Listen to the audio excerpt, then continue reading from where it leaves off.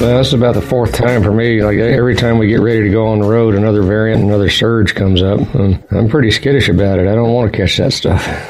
No, I think it's fair, and you end up sort of gauging the specifics, and we're all just hyper tuned into the news right now. And the ethics of it, I can't really be hosting gatherings right now. I mean, we already have a healthcare system that's insanely overburdened here. I don't know how it is up there, but even in neighboring states, my girlfriend's brother had back surgery scheduled.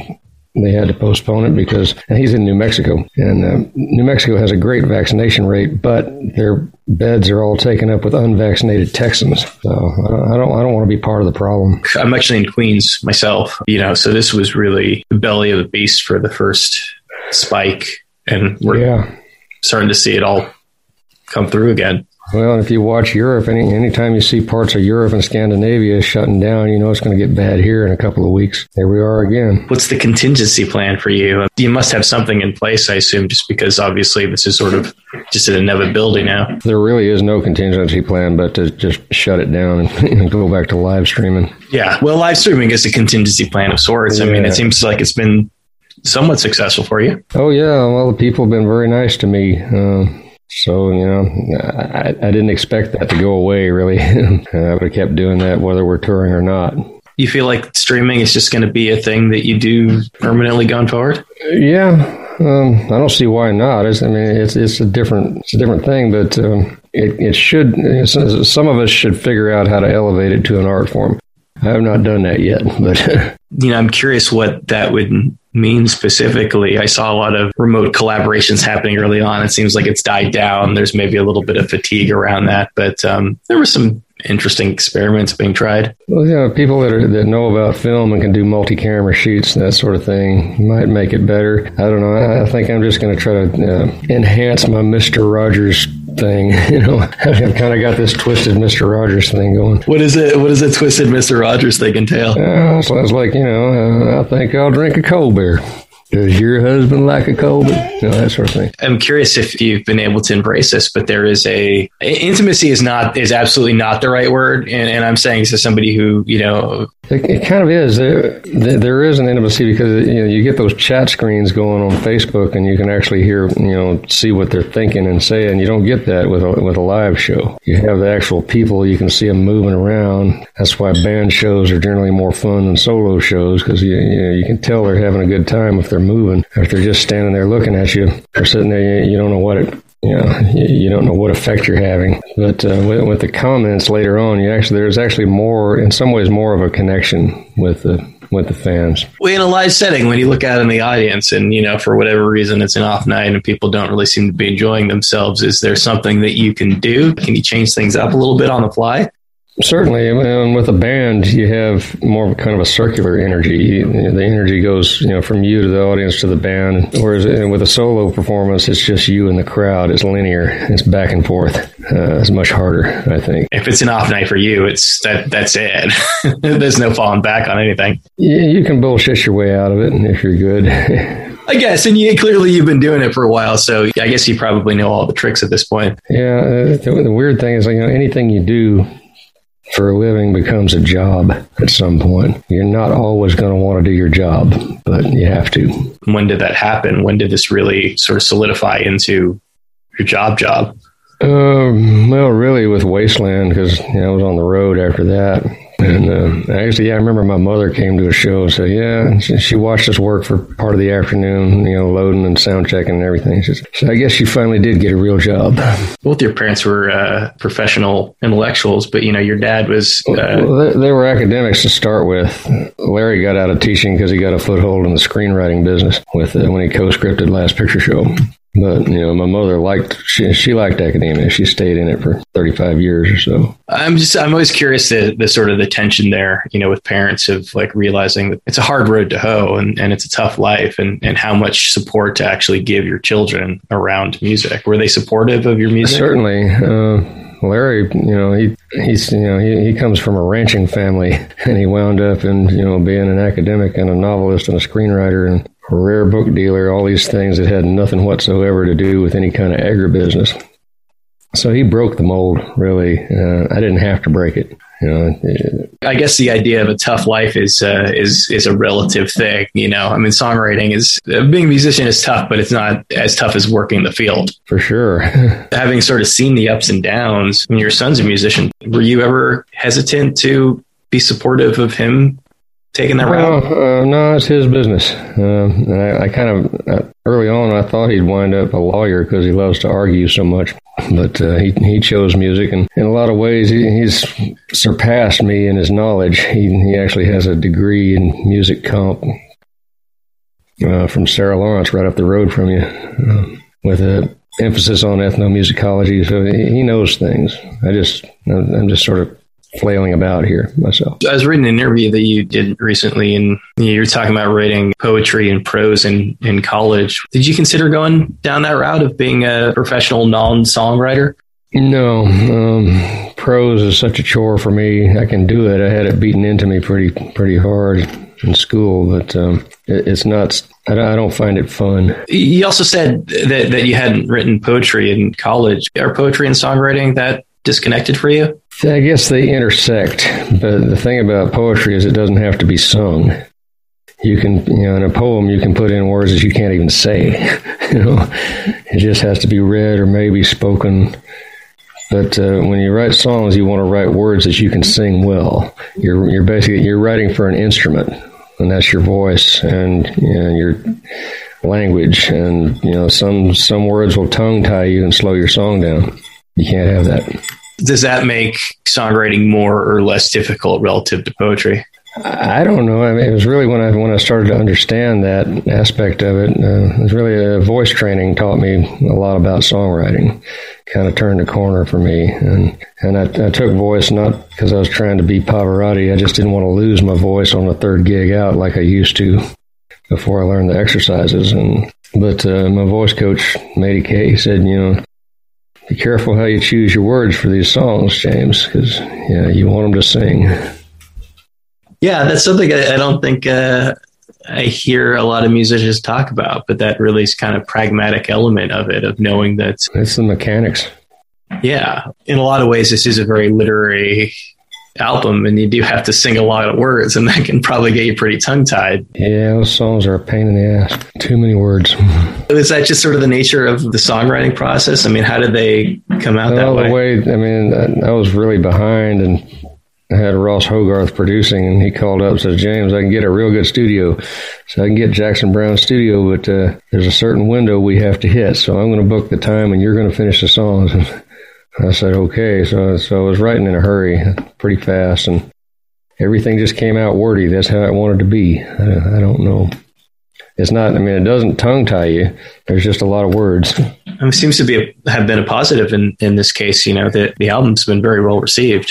It works for these songs, yeah. Do you need that kind of fire to be lit under you? Sometimes. That's the way I did it when I was younger, and then I got out of that for a while. But it takes me a long time. If I'm just going at my own pace and I don't have a deadline, it'll take a lot of time to get 10 songs together. The record, the previous record, Complicated Game, was sort of the antithesis, where I'd go to New Orleans with a guitar and I'd sit down with C.C. Adcock and Mike Napolitano and just record these things, vocal and guitar, and then I'd play a clean guitar track to the vocal and guitar performance, and then I'd re-sing the vocals so I had everything clean and they could build it up from there. And then I'd go back to Austin, get in the van, go on the road, try to make some money. Then we had a couple more songs, I'd go back to New Orleans. It took 3 or 4 years to make that record. Is one way preferable over the other? At my age, you're better off doing it piecemeal most of the time. I got away with the last minute rush on this record. I don't think I'm going to try that again for a while. How does age enter into that? You slow down, and it's harder to get that insane adrenaline rush that makes songs happen sometimes. It was much easier when I was in my 20s and 30s. Not to be morbid about it, but at a certain point, especially as somebody whose albums are so tied to touring, you wonder, I guess probably at a certain point, how many have left in you. Yeah. Well, the touring's harder too. And course, I say that I hadn't been out in a couple of years because of COVID. I've done a couple little short solo runs. One thing I find that I really hate more than I used to is loading the damn gear. It's like my kingdom for a crew.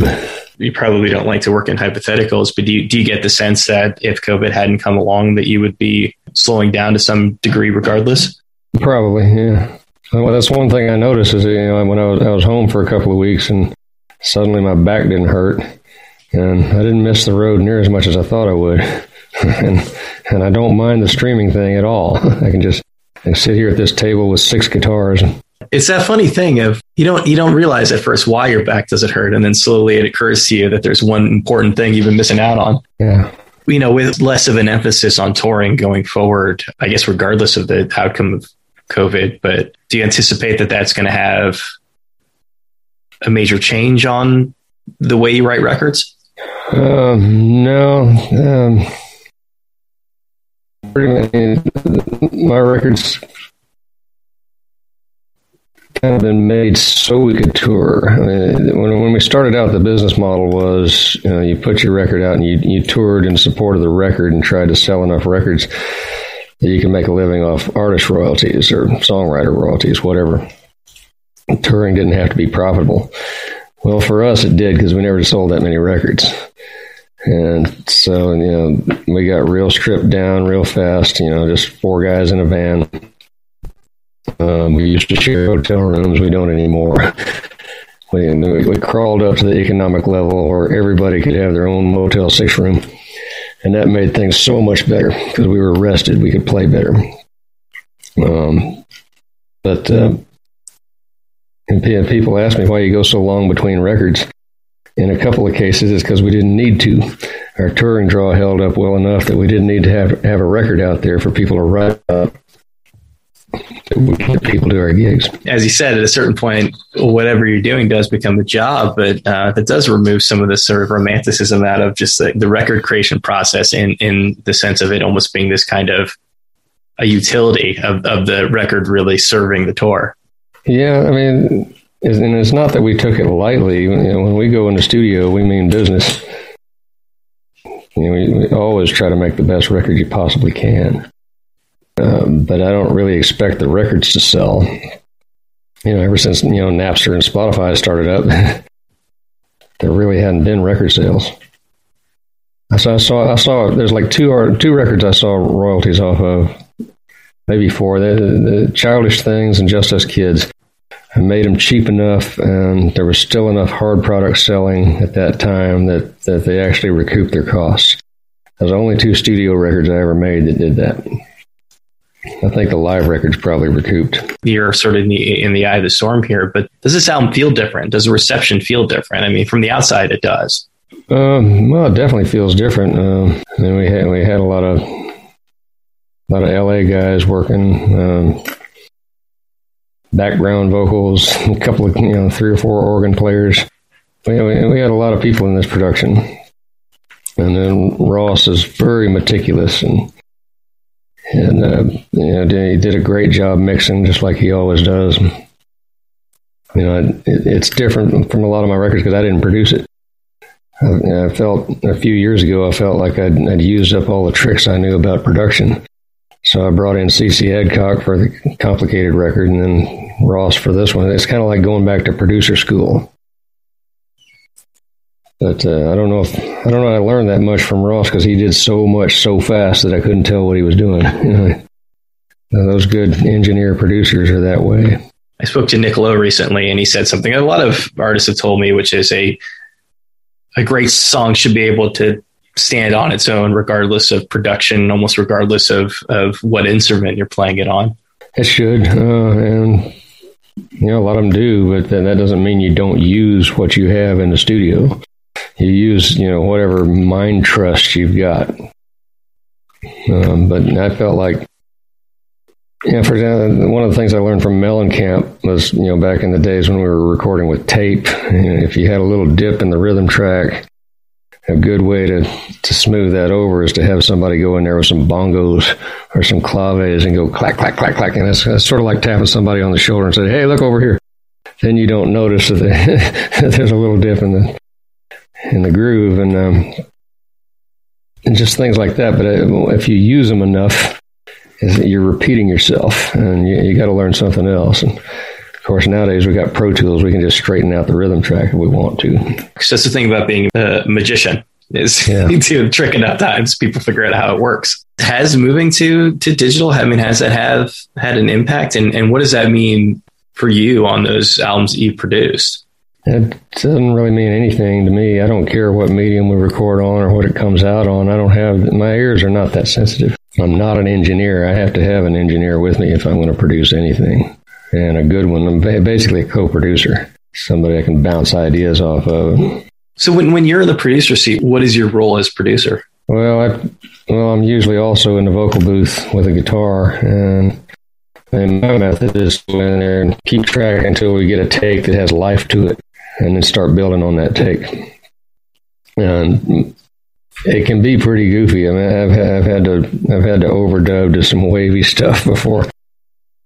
It's tricky, but other people do it different. Some people like click track and put everything on the grid. And effectively, it's not entirely dissimilar from just sort of being a band leader. Yeah, for me. Now, for other producers, it's a whole different thing. Like the C.C. Adcock record was built up piece by piece. There were never two guys in a room making music on that record. In a couple of places, it sounds like there are, because Nappy's really good engineer. In the case of this most recent record, what role does collaboration play, and at what point are you really bringing more people in to build up the song? This time, we're spread around the globe, because once we got the tracking done and started overdubbing, we did some stuff in Texas, some in L.A. But Ross had a lot on his plate. He had some other projects too, so there were some sessions that I had to record. I had to do the background vocals in Austin and a couple of the keyboard sessions. So I did get to do a little bit of producing on that. I didn't want to, but that's just how it worked out. Just because he thought somebody would do a better job, or you wanted to focus on the task at hand? Well, just we had to get it done. We wanted to finish the record, and the only way to do that was, sometimes I'd have to book some time over here in Dripping Springs at the Zone and call up Buck Allen and say, hey, can you go play some B3 for me? That kind of thing. And I got Betty Sue and Akina Adderley to do the backgrounds, and I had Randy Garibay come up from San Antonio to do some harmony vocals with me. To put it bluntly, does no touring mean no more albums? Probably not, because you got to do something. You kind of have to rethink the process of writing if you've been so motivated by deadlines. Yeah, that's true. But there is a saying: if you say there's no deadline, the corollary to that is there will be. Have you been thinking of ways to change up that process? Again, it's like, fool me once, shame on you. But this is the fourth time, as you said, that you have to cancel tour dates. Yeah, I have been writing some just because it happens. It is a little bit harder to focus and finish a song. Can you set aside a certain number of hours per day to sit down and work on that? Well, I'm sure in theory I could. I never have. Is playing these shows, these virtual shows, is that helpful for the process at all? I know that you're doing a lot of covers, and as we said before, you're interacting a little bit more closely with the audience. It helps with guitar and voice. It keeps my vocal chops up, so I don't lose my voice. I don't get as squeaky as I used to. And it has me playing guitar twice a week. Back to the theme of, when it becomes your job, you tend to hate it. It's kind of like that. I used to sit around playing guitar all the time before I had a record deal. Guitar means work now. So it's better if I have a couple of streaming shows where I have to pick up a guitar. Reconnects me with the whole thing. It's one thing to feel like work. It's another thing to hate it. Are there times when it's just difficult to pick up a guitar? Yeah. I'll sit here and think, I ought to just play guitar. I got a room full of guitars. No, just don't feel like it. Thematically, do you feel like these past 2 years are going to play any kind of role in the songwriting? I can't tell. People say, are you going to write about Trump, this, that, and the other? I don't want to write about Trump. I don't want to give him any more press. you can't tell what's really going to affect your writing. My process, I get a couple of lines and a melody, and I just follow it and see where it goes. And if it's cool enough that I can't let it alone, then I'll probably finish the song. You don't like writing prose, but you do enjoy writing fiction. And it sounds like an important part of the process is sort of identifying the character that you're going to build these songs around. That's true. Do you feel that an important part of your job is to find the sympathy in some of these, potentially unsympathetic characters? No, they can reveal that by accident or not. I'm just looking for good words. If it is a first person story, you do have to kind of attempt to inhabit somebody. You can't break character. It's just like acting. But you don't have to impart, you don't have to make anybody empathize unless they happen to empathize anyway. I'm talking myself into a corner here. But you just stay in character and see what happens. There's projecting sympathy and trying to get the listener in on it, but then there's the maybe not sympathy, but the empathy that you have to find with this person to get in their head for a little bit.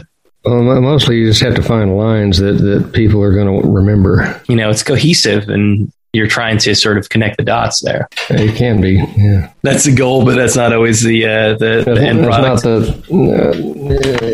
If you're lucky, that's the end product. You feel like more often than not, it's just sort of a collection of loose ends? Yeah, some songs just don't make songs. It seems like the ones I work the hardest on just don't make it. Because a good song has to be lyrically more than the sum of its parts. And you can have really great lines in a song, but it still somehow just doesn't float. Yeah, to me, as a writer, the most exciting part of the process is finding those connections and seemingly unrelated ideas. Yeah. That you can't force it. Right, and you can't have a foregone conclusion, generally. And you can the whole story of a song can change for the sake of a better rhyme. The process of doing that is sort of keeping loose scraps around. And yeah, that's where computers really help, because you can just scroll through your hard drive and see what you got on there, and then every now and then you find two verses from what you thought were two different songs, but they fit this rhyme and meter scheme, and they might go together. If two things fit together, you wouldn't necessarily abandon the project because you felt like it wasn't cohesive. No, I work from scraps. I write as many lines as I can, as my attention span will allow, and then I usually just shelve it for a while and come back to it, or I look for another piece that fits in the puzzle. I assume it's sort of inevitable that if you put an album out into the world, that somebody's going to tell you what they think it's about. Do you feel that they've ever gotten to something deeper that you didn't know you were putting down? I can't think of an example of that. I can think of a lot of examples, or several, of being misinterpreted. To my mind, a lot of people think Rachel's song is sung for Rachel. They think it's sung from the husband's point of view. It's not. Rachel's the narrator.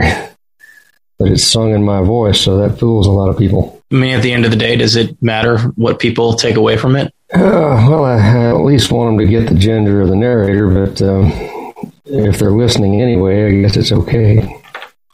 Well, then there was Cheney's Toy, which I didn't do my homework, because the hook line in there is "You're the man," which, I had read in the New York Times that Dick Cheney would tell George Bush, "You're the man," at the end of the meetings to stroke his ego, so Bush would go out there and sell Cheney's policies, basically.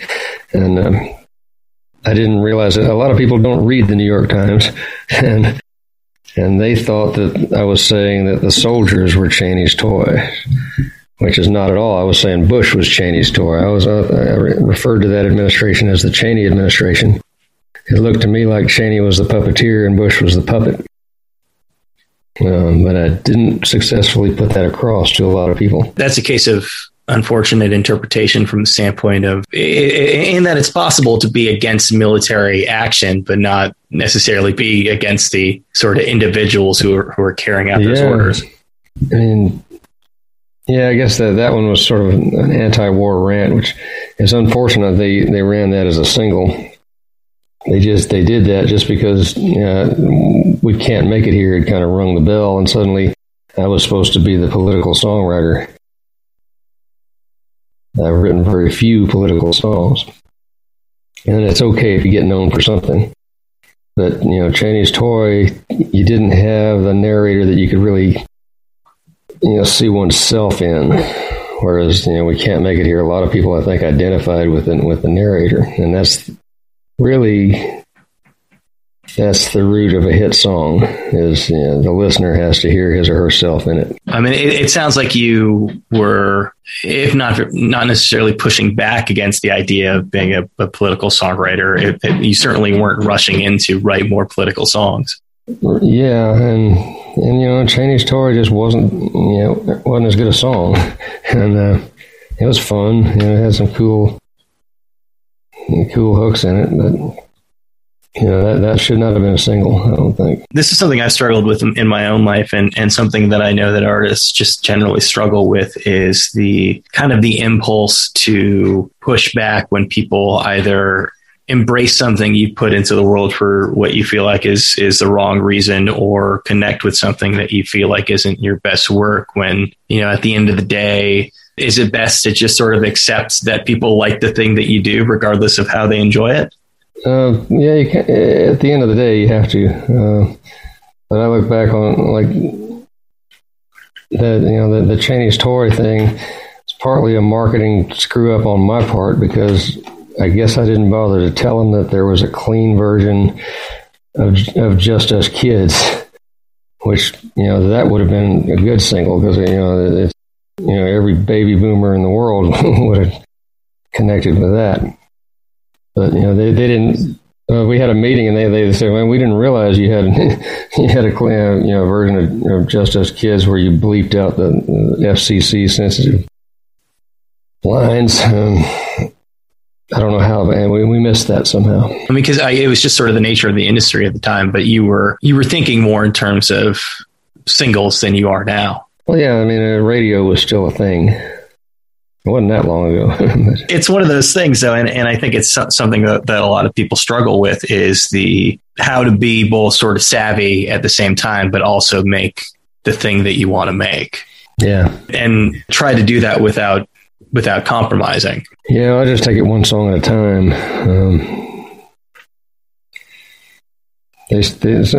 Some people like to say, you don't ever finish records; you just stop. You run out of time and money, typically. Kind of the flip side of this new era that we're in, where you have a more direct line into fans, and the comments they're making, and I guess sort of the looks on the face or the reactions as you're playing on Facebook is.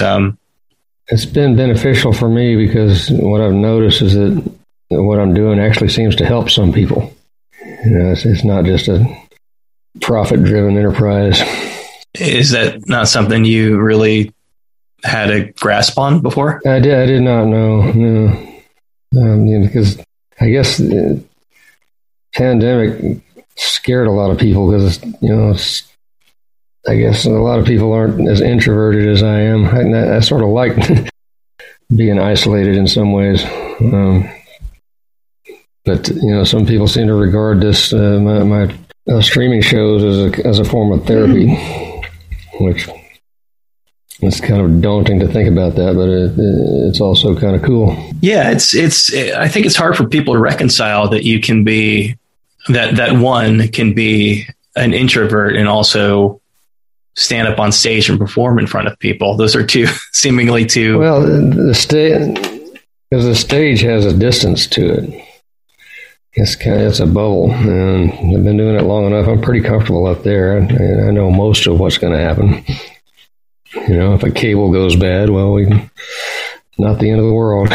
What was that experience like the first few times? Was it difficult to get out there and really bare yourself for people? I don't know that I was really burying myself, but it was difficult, because it's like that old Gary Larson cartoon, the guy with the triangle, Don't screw up, don't screw up, don't screw up. Raymond screws up. It's that kind of fear. I don't worry about screwing up so much anymore. I've learned to survive it. You're bearing yourself in a sense. I mean, not necessarily lyrically, from the standpoint that you're not writing memoir, but for most people, myself included, singing is really one of the most vulnerable things you can do in front of people. Yeah, if you stretch it beyond your range, you can. And sometimes you have to. Sometimes that's where the song wants to go. It's not like jumping a motorcycle over cars, though. The consequences aren't as dire. The initial hurdle you had to get over is that you were kind of too much in your own head. Yeah, stage fright is still a thing sometimes. This idea, though, sort of being like almost too cerebral for your own good, can also be a tripping point when it comes to songwriting. Yeah, you learn to watch for that. You get too cerebral, and then that's when you get songs that have a lot of good parts, but don't add up. You almost don't want to overthink it. I mean, this sounds like the thing that you've really settled on in your songwriting is accepting that if something sounds good, then that's the main thing. Yeah. I agree, sir. It's interesting to hear you sort of come through to this realization that music has almost been sort of therapeutic for people, because I assume that at certain points, other people's music must have filled a similar role for you. Yeah, I didn't notice. Maybe it did, but I didn't intellectualize it. These past 2 years, when we have all this unexpected, in some ways unwelcome time, have you been listening to a lot of music? No, I don't listen to a lot of music anymore, though. When the lockdown first happened, I would open up the computer and I'd listen to B.W. Stevenson's My Maria every night for a while there. I don't know why. I was just drawn back to that. It was one of my favorite recordings from the 70s. And, of course, then, YouTube would come up with a bunch of other stuff that I might like. So I did listen on the internet some, but I haven't sat around listening to CDs all that much. Or downloads or anything. Yeah, I know, for example, you lost your father. There isn't something when you're going through a particularly tough time that you feel like pulls you through? I don't know if it pulls me through. I revisit music that Larry used to like every now and then. I'll put that in my streaming shows. And then my son Curtis put out a good record this year. Toothless Messiah, it's called. What kinds of music were your parents listening to around the house? Well, my father listened to country music. He still called it hillbilly. And then, of course, he also got into Bob Dylan. I didn't care for Dylan much at first. I thought he sang funny, but then when Johnny Cash had that TV show and he got Dylan on the show and they did Girl from the North Country as a duet, I thought, well, Dylan's pretty cool, actually. If this person that I like and respect likes this thing, then there must be something to it. Yeah, if Cash likes you, you must be all right. Any of those cover songs, any of those songs you've been playing over the past 2 years really kind of jumped out at you as being welcome additions to the repertoire? Well, I don't know if they're going to be continual additions to the repertoire, but I had a real good time playing Please Come to Boston. So I remember when that was a hit on the radio. And there's several songs like that, and Garden Party. Yeah. Garden Party that's a good one. I mean, that is a very autobiographical song, right? I mean, that is a song he is singing about his life. Yeah, I guess so. He became a folk singer and played at MSG out here, and people were expecting Ricky Nelson, and he was Rick Nelson, and it did not go over well. Yeah, that'll happen. Have you ever been drawn to do a little bit more memoir in your songs? I mean, you've led an interesting life. I try to stay away from it. I use pieces of it. I guess the closest I ever did, there was a song called 12 O'Clock Whistle on the It Had to Happen record. And a lot of that stuff is verbatim out of my grandmother's mouth. It's pretty mean stuff, too. Is there a particular reason why you've stayed away from it? Shyness and